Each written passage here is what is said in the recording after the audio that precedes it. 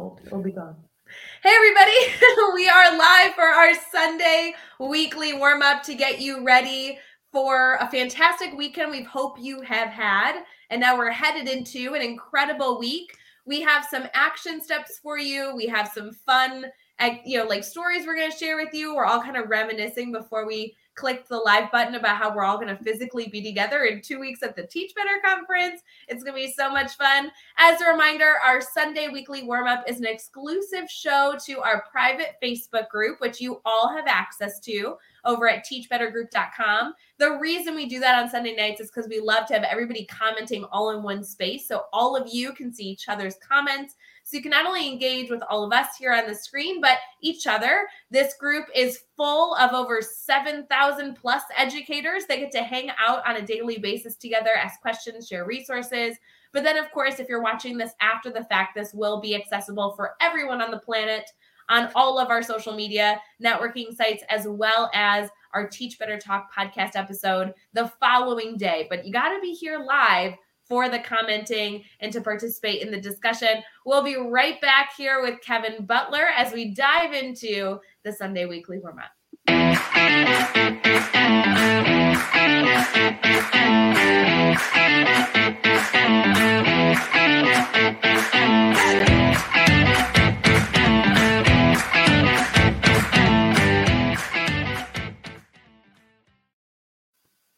Hey everyone, my name is Ray Hewart. I'm here with the one and only Brad Hughes and our incredible guest, Kevin Butler. Brad, happy Sunday. It's good to see you, friend. Good to see you too, Ray. Happy Sunday to you. Happy Sunday to everybody joining us for the Sunday weekly warm-up exclusively at teachbettergroup.com in our private Facebook group. And we're welcoming in the Kevin J. Butler. Good evening, Kevin. Welcome to the weekly warm-up. Hey, how's everybody doing?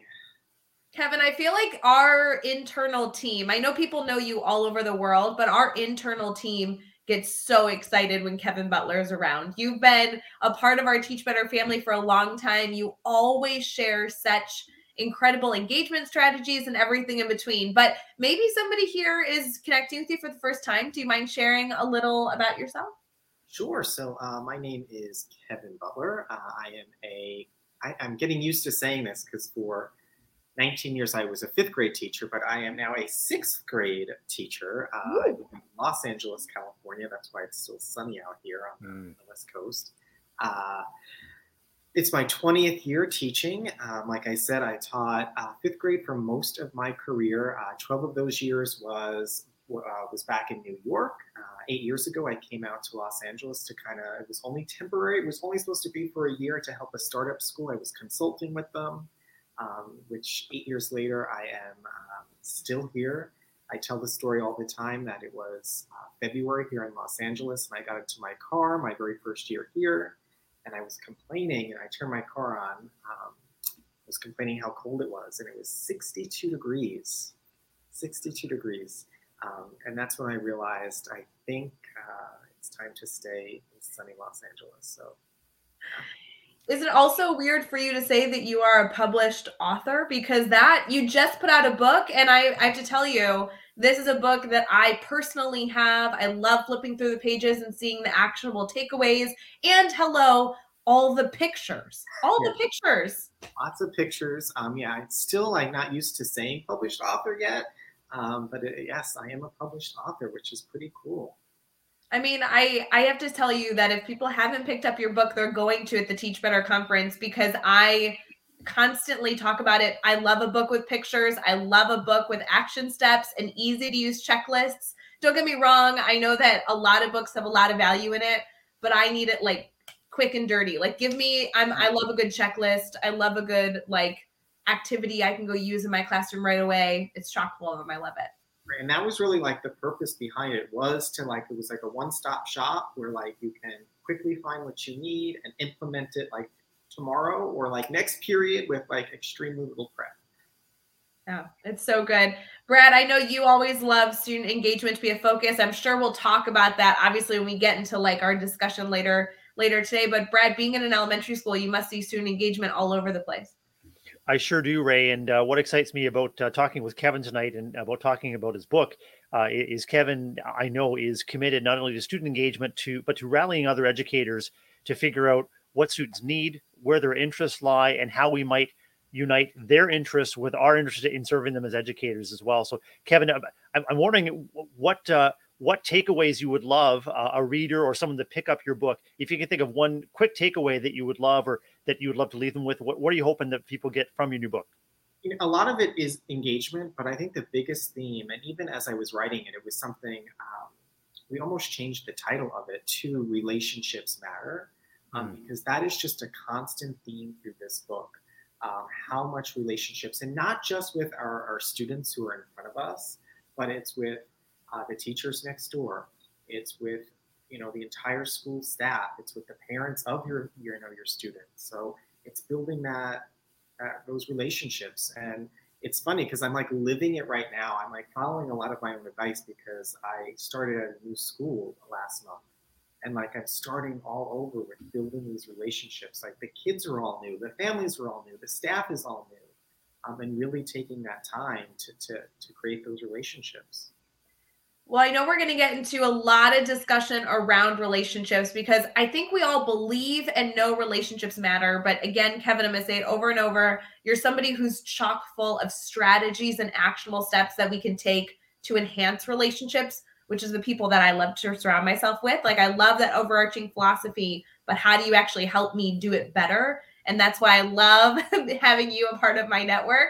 But aside from all that, I'd love to hear like how your weekend was as we start getting into our discussion. I'd love to hear in the comments, anybody with us now, how was your weekend? Anything exciting in your world, Kevin? Well, it's October. It was October 1st yesterday. So it's like pretend fall here in Los Angeles. That's like the biggest thing when people ask me, do you miss the East Coast? I do miss the fall. Like the smell, like the smell in the air changes. So we have I pretend it's fall here. I decorated a little bit for Halloween. I get a pumpkin spice latte to trick my mind a little bit. Actually met up with a teacher friend today for coffee. So it's just been kind of a chill, relaxing. I go to Barry's boot camp, which they're all over the United States in major cities. I had my 400th class today. So it was a big deal. So good. Brad, are you a fall person? I feel like fall must be your favorite season. Is it not? Summer's my favorite, but fall is a close second, Ray. And here in Ontario, the fall leaves are changing color. There is absolutely a nip in the air. So I do love bundling up and going for a walk, enjoying PSL or enjoying anything pumpkin spice, pumpkin pie, pumpkin cookies. Kevin, I can see your tiny little pumpkin there, your LA pumpkin right behind you there. That's just a beautiful specimen there. And Ray, do you live for the fall yourself? I live for the fall. Like I need to live somewhere where it is fall all the time.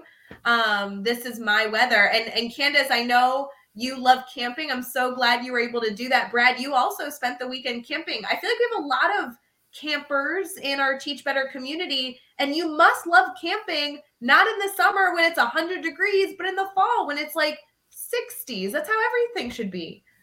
There's something lovely about building a campfire and just sitting and relaxing when there is a nip in the air. Maybe if you've got a clear, cool night, the stars are coming out, and it's a great way to spend an autumn evening here in my part of the world.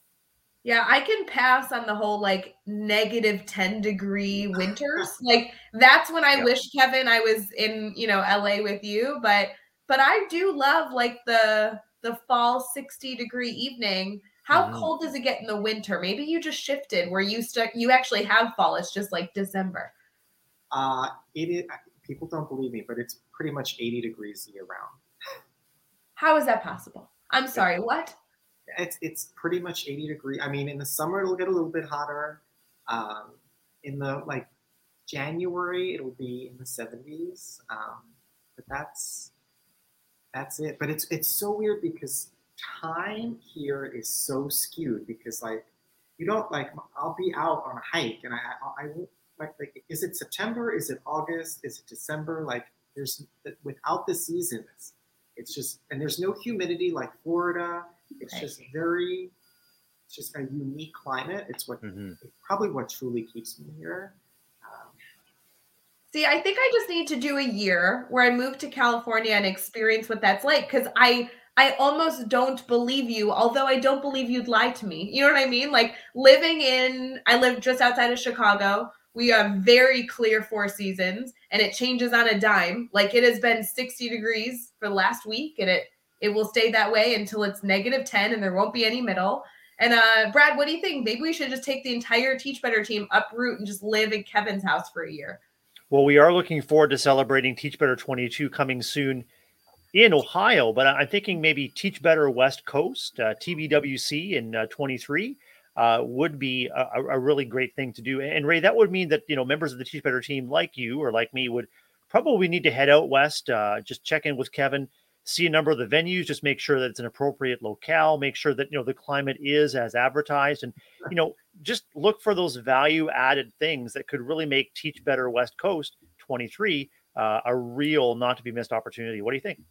I think it's a great idea. In the comments, we would love to have you kind of get your juices flowing as we head into today's conversation. If you would please let us know if you would be pro West Coast next Teach Better conference. You flying out? We'll all just stay at Kevin's house. You'll be fine, and we'll experience the weather. We'll be right back. We're going to head into our discussion. We want to see your votes in the comments.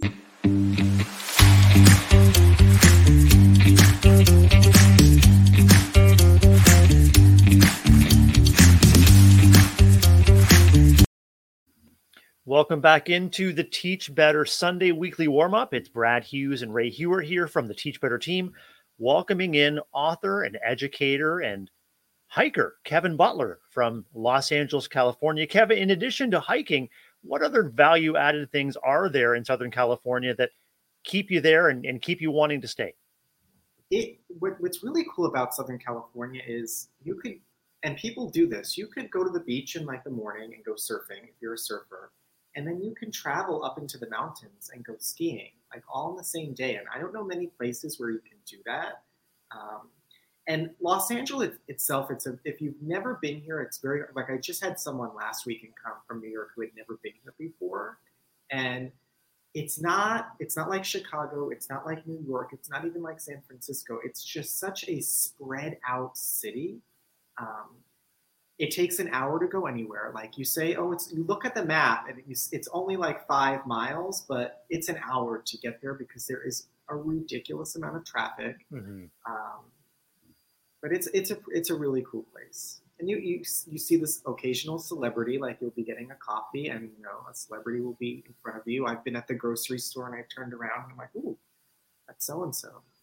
That's nuts. That is such a different way of life, but I love that you are enjoying it. And I'm so excited that you moved to 6th grade. As a former 6th grade math teacher, I am such a fan of you, like kind of moving into the dark side and enjoying 6th grade life. Can you give me one difference you've seen? And I know you've only been in school for a few weeks, but a difference you've seen between 5th grade and 6th grade. I always have to ask that. Big difference. They're all brand new kids, so it's hard to say, because it's a new school. I think for me, the difference is that I am no longer teaching like a whole class all day long. So I'm only teaching reading and writing.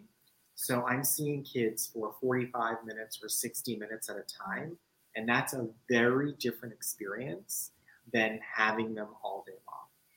Yes, I totally understand that. And while there's actually pros and cons, right? You have an impact on more students, right? Because they're kind of circulating in and out, but it's a little bit more challenging to build those relationships. I know relationships are so important to you. Any strategies to kind of kick off our dialogue here that you would say, hey, I'm experiencing this myself. This is a strategy that I put in place to continue to foster those relationships?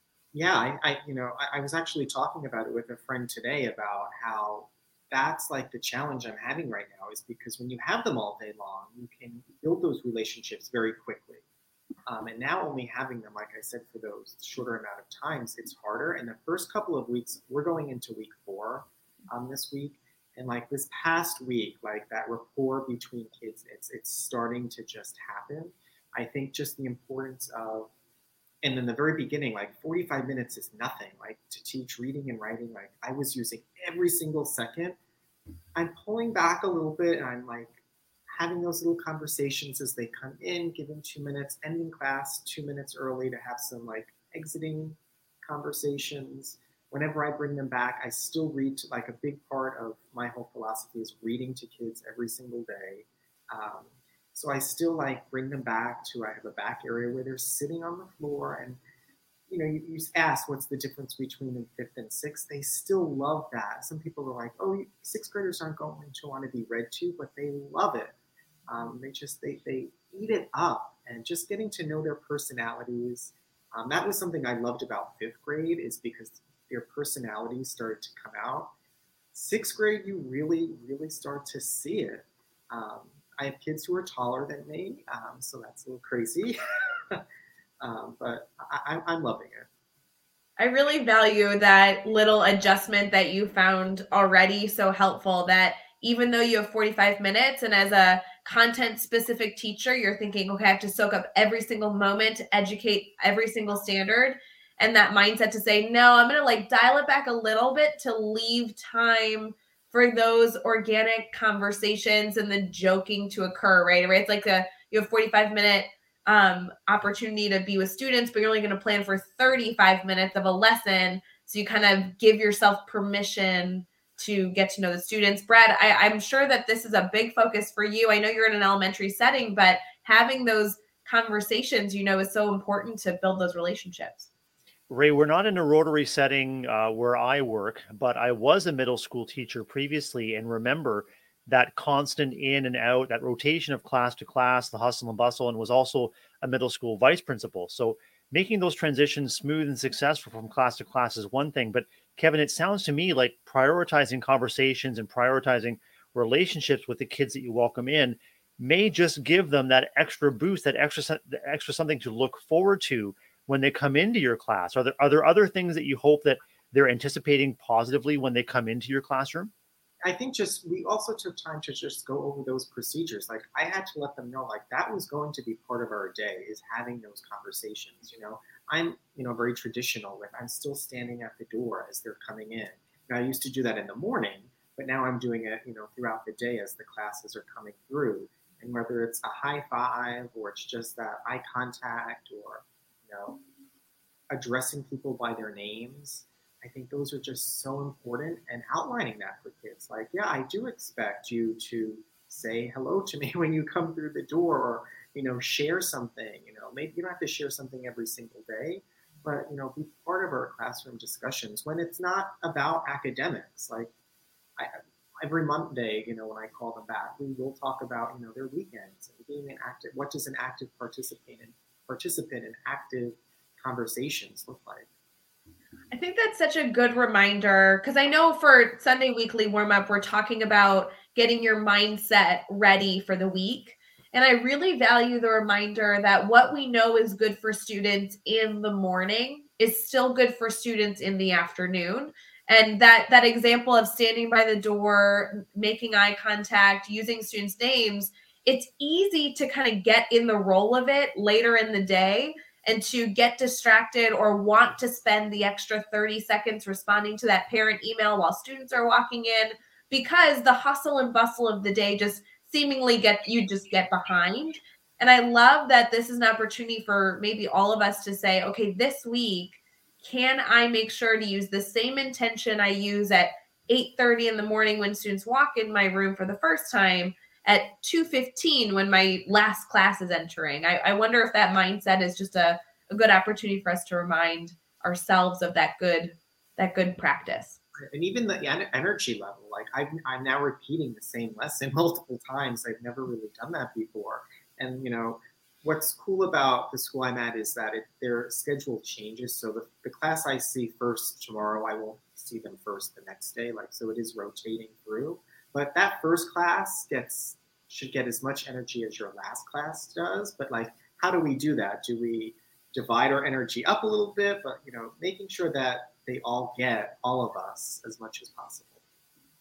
I think Brianne in the comments has one way we can maintain our energy throughout the day, and that's just to soak up the energy, those moments when their faces light up when they see you. We know that relationships are both protective and restorative. So Kevin, you're looking forward to welcoming new groups of young people into your classroom on a rotating or on a, on an ongoing basis throughout the day. And, does that moment, those moments of recognition, those moments of face light up, do you find them restorative and they help you power through? Oh, definitely. I mean, I love when they come in, and even a couple of them like, we've never had a language arts class like this.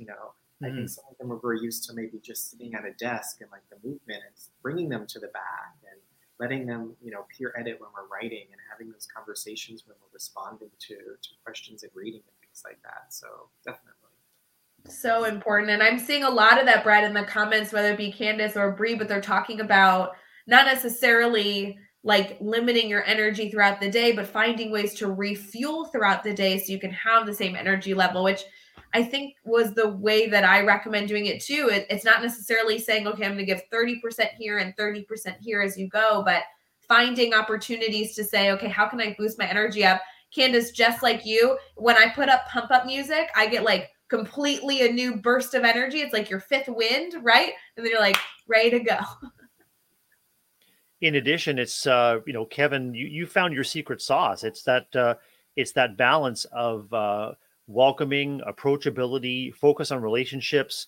You prioritize reading aloud to your kids, and when educators find out what lights them up, then you bet it's going to light their kids up too when they come into their spaces. I'd love to know more about how your book, Lights, Cameras, Teach, how is that showing up for you in your classes? How's that showing up for you in the difference that you make to your kids with your own secret sauce? One of the coolest things is now that I knew I was going to be teaching reading and writing this year, so I was able to save all of the drafts of the book. And as we're now going through the writing process, it is so cool. Like, you talk about it as a teacher, the 5 steps of the writing process. What does that look like? And now I'm like showing them like what the original outline looked like that I submitted to a publisher. That the title was different, that the order of chapters were different, that things that I wanted to write about aren't in there, and things that I didn't think I would write about are in there. We're writing an expository essay right now, so I was able to share just like the introduction and how that looked and how that changed. So that's a cool like just teaching tool to have like this real published book, and then being able to show them like, I did this, so like you could do it too. So that's been really neat. Kevin, I know that this like totally may not be your thing, but full transparency, my favorite thing I ever did when Teach Better came out was I brought it to my students. I should have done what you did with showing all the drafts. I love that idea. I need to steal that myself. I want to see that done anywhere for any educator that's ever done any sort of writing publication of whether it should be, you could do this with a blog. There's so many ways to do that. I love that you're doing that. But I had my students, my 6th graders, they all got to color on one of the pages of the book their name. And so I have a Teach Better book that I keep in my office that is all my students the year that the book was published with their names as like doodles and on the pages with like crayon and colored pencil. But such a good memento and a way to kind of celebrate with students that publication. I don't know if that would be your thing, but it was such a good keepsake. A lot of them want to read it too, and it's funny. Like I have to I'm like, it's really for teachers. I think it's so nice. Like I have it on display, and so many of them like will try it, and then they realize like, oh, this really. But then they're like, they see all my secrets in there. Like, are we doing that? When are we doing that? Or what? I'm like, don't read too much. They're on to you now. It is a good opportunity to show them audience though, right? Like this may not be you may not be in the audience to read this, right? That's good for tone and everything else. And how powerful to show them the creative process too, that, creating a book or a manuscript or anything, whether it's a piece of visual art or a poem, it's iterative. You begin and you take a misstep or you take a sidetrack.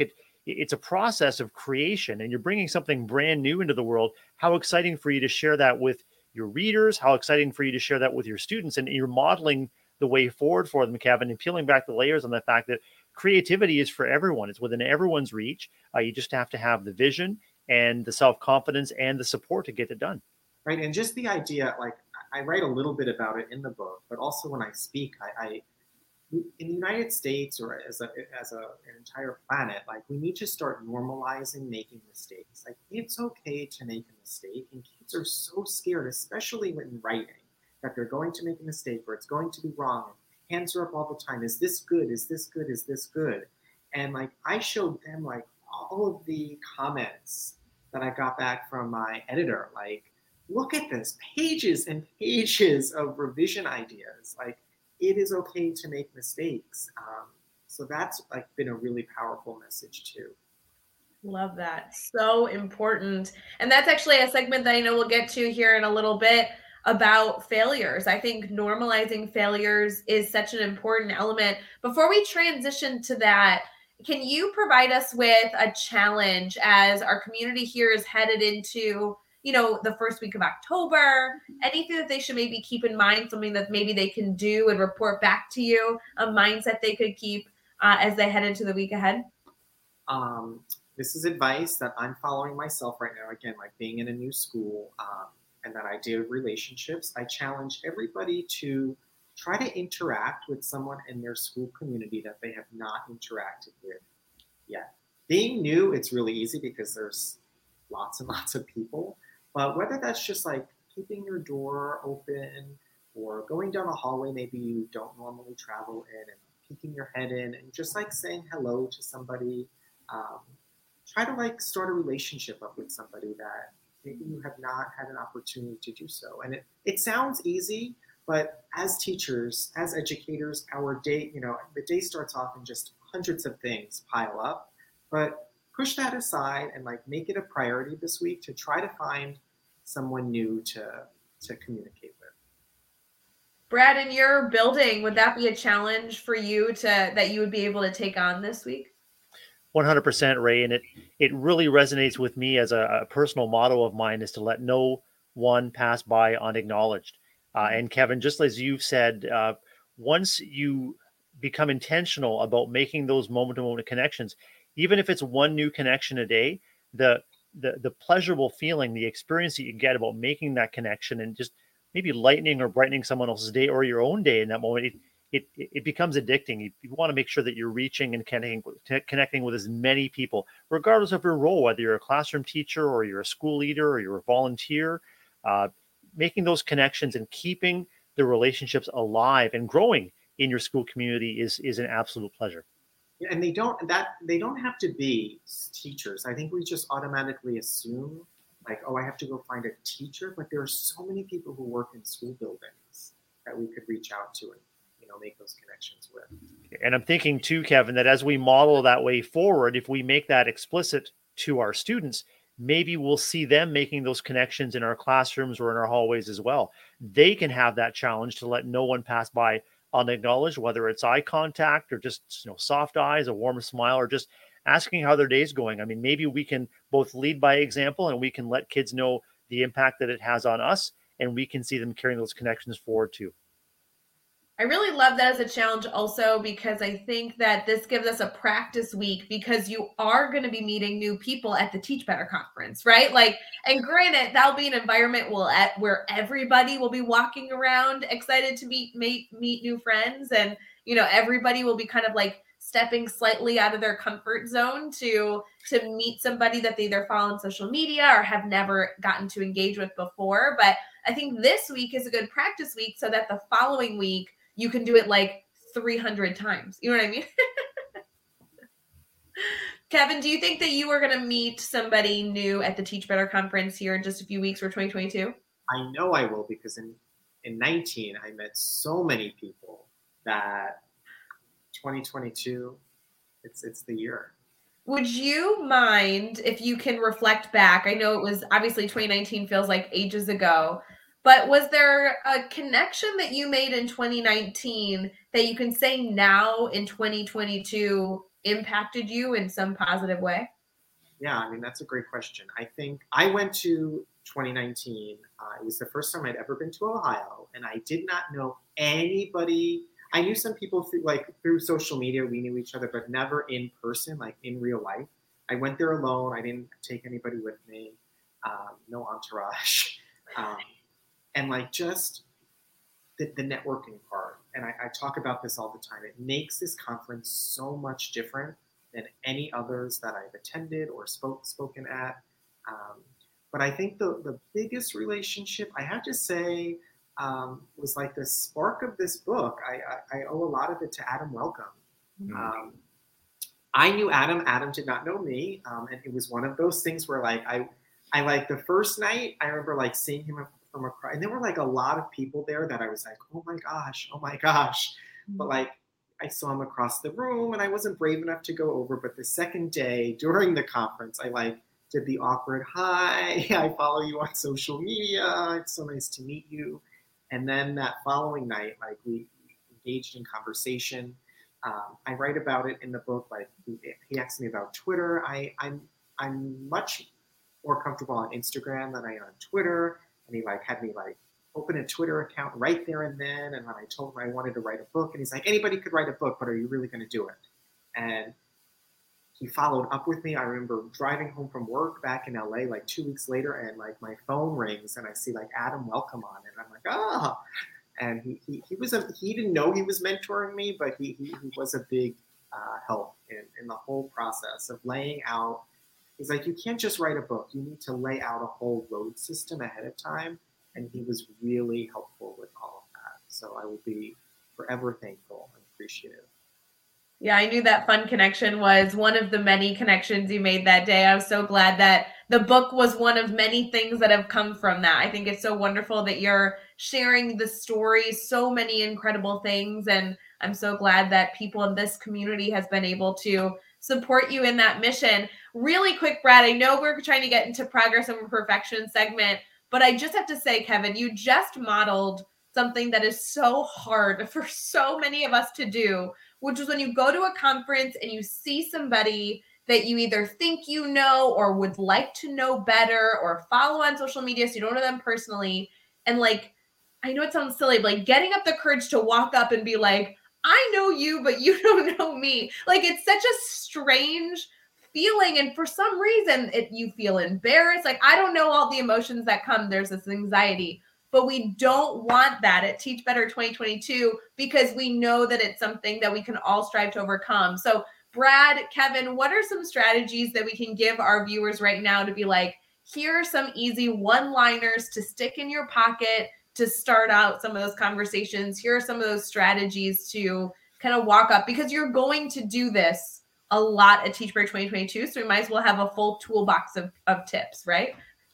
You know, Ray and Kevin, I can't think of any one-liners maybe for once in my life right now. But what I will say is that if everyone comes to the conference just knowing in their heart that they have something of value to offer, and just as Kevin and we were talking about earlier, Ray, just making that initial connection of getting to know one another, just reaching out. And even if you don't know each other well yet, you know, even folks that are coming for the first time or coming from, you know, from many experiences, having written many books and having presented many times, even well-known folks like Adam Welcome are there to learn along with other conferees. And so if you just approach every interaction as an opportunity to know one another better and also to share a little bit of the value that you have, then I think that can go a long way to smoothing those initial steps to making conversation. Is anything coming to mind for you, Kevin? Any tricks up your sleeve to make conversation at a conference?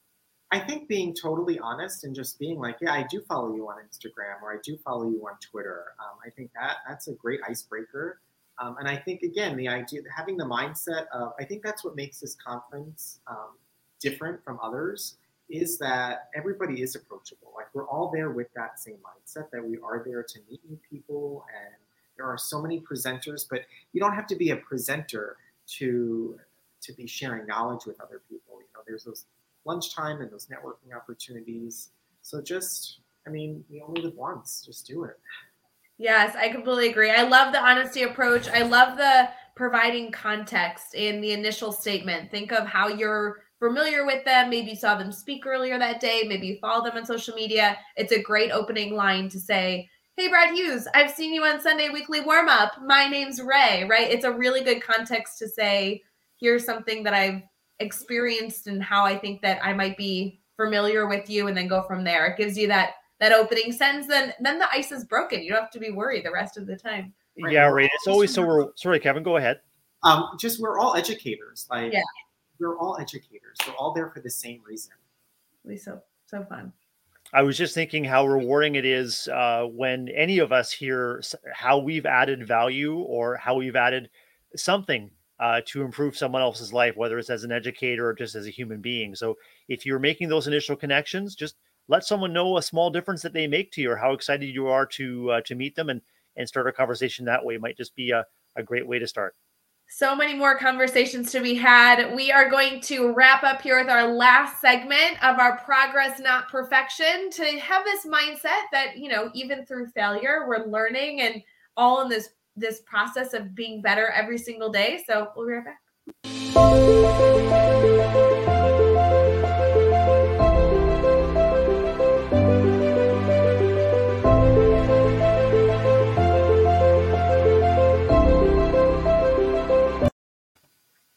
Welcome back in, everyone. It's the Sunday weekly warm-up with Brad Hughes and Ray Hewitt from the Teach Better team.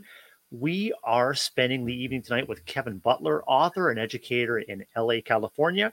And Kevin, as we turn the page on this last segment, we're talking progress, not perfection. I thought it would be cool to go back and just talk about how you, Ray, and I are really committed to normalizing mistakes as part of the learning process, both for our students, but also for ourselves. Let's face it, who has higher expectations of themselves than teachers and educators? And how can we shift our thinking from getting it right to continuing to work to get it better and better? Do you have any tricks up your sleeve, Kevin, to help remind you that mistakes are part of the growth and the learning process?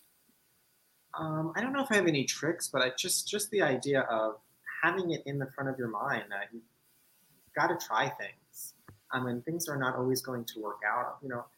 A lot of people ask me about like these big simulation lessons that I do, and they're nervous to start them.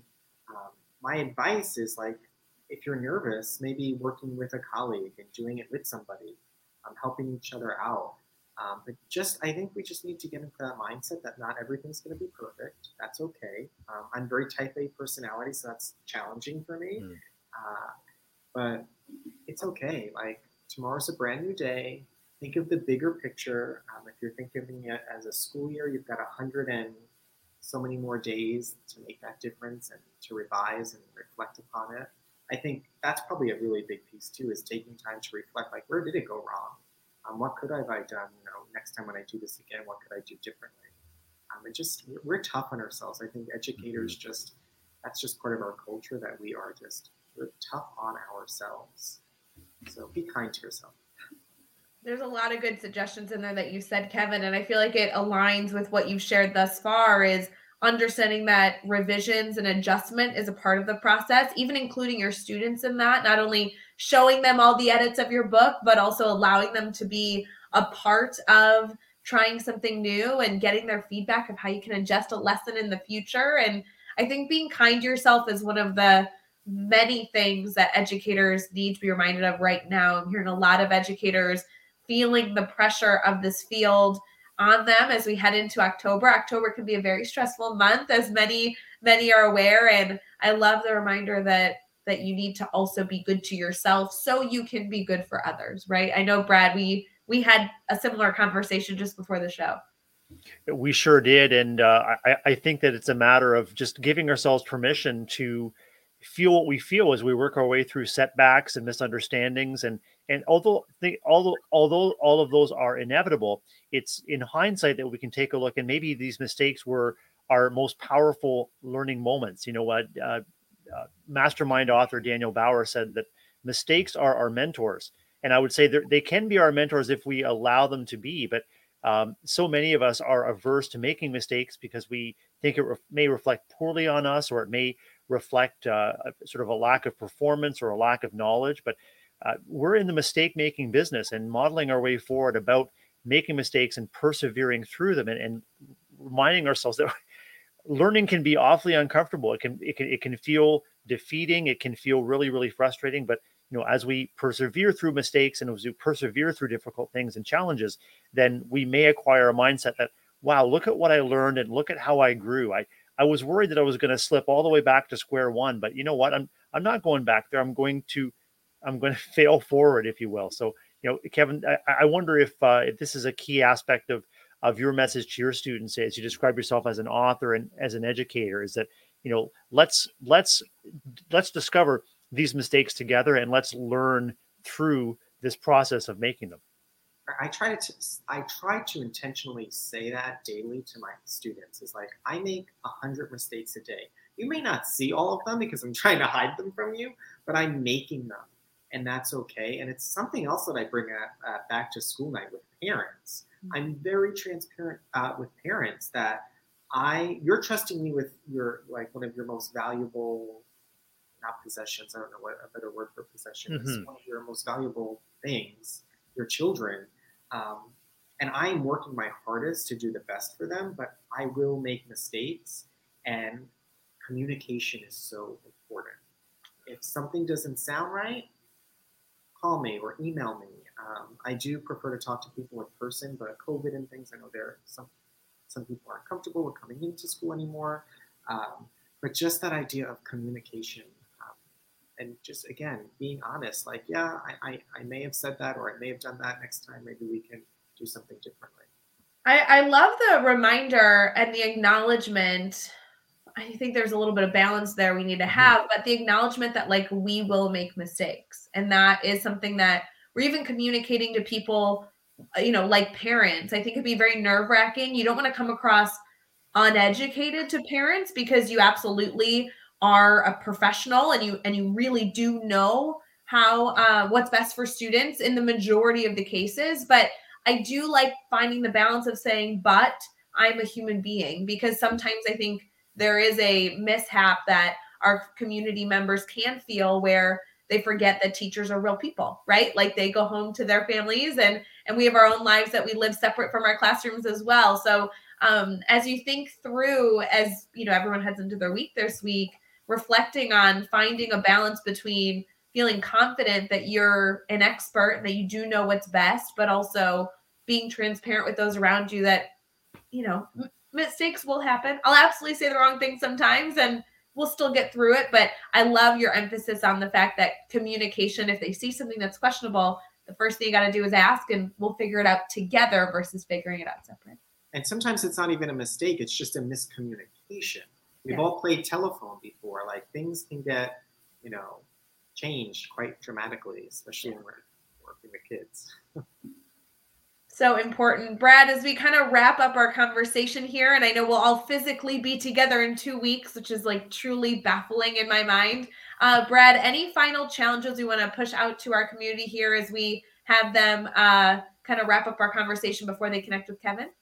Ray, I just want to say how incredible it has been to connect with Kevin and to make the focus of our Sunday weekly warm-up, the power of relationships, the power of those connections. So I'd like to go back to that challenge that Kevin put out to our community, and that is to be intentional about seeking connections, especially with those in your building or maybe even in your community that you don't know well yet. You might really be surprised what you can learn about others, but also about yourself if we approach every interaction as an opportunity to uplift and to share a little bit of ourselves and to receive a little bit of others along the way. I think that's a fantastic challenge as we go into the new week. And Kevin, it's been wonderful to connect with you, and thanks for joining us from you're the guest with the most on the West Coast, Kevin. It's been wonderful. Kevin, would you mind sharing with our network here how they can stay connected to you? Sure. Across social media, it's just the Kevin J. Butler, and email, it's thekevinjbutler@gmail.com, and internet, www.thekevinjbutler.com. I love it. As many of you may already be familiar, literally connecting with Kevin anywhere is easy at teachbetter.com. If you can't find him, search him at Teach Better, because you'll be able to find him on our website and then linked out everywhere else as well. So if you want to make it easy on yourself. Did I interrupt you? I'm sorry. I said, and then in person in Ohio in 12 days. Yes, in person. You can get your copy of his book. You can get it signed by the Kevin J. Butler, just so fancy schmancy. And it'll be so wonderful to keep celebrating all the wonderful things you're doing, Kevin. So thank you so much for coming live with us. And thank you to our community here. We hope you have an absolutely incredible week ahead. And we're so excited to not only be a part of your life this week virtually, but see you in person here in just a few weeks. All right. Bye, friends. See you soon.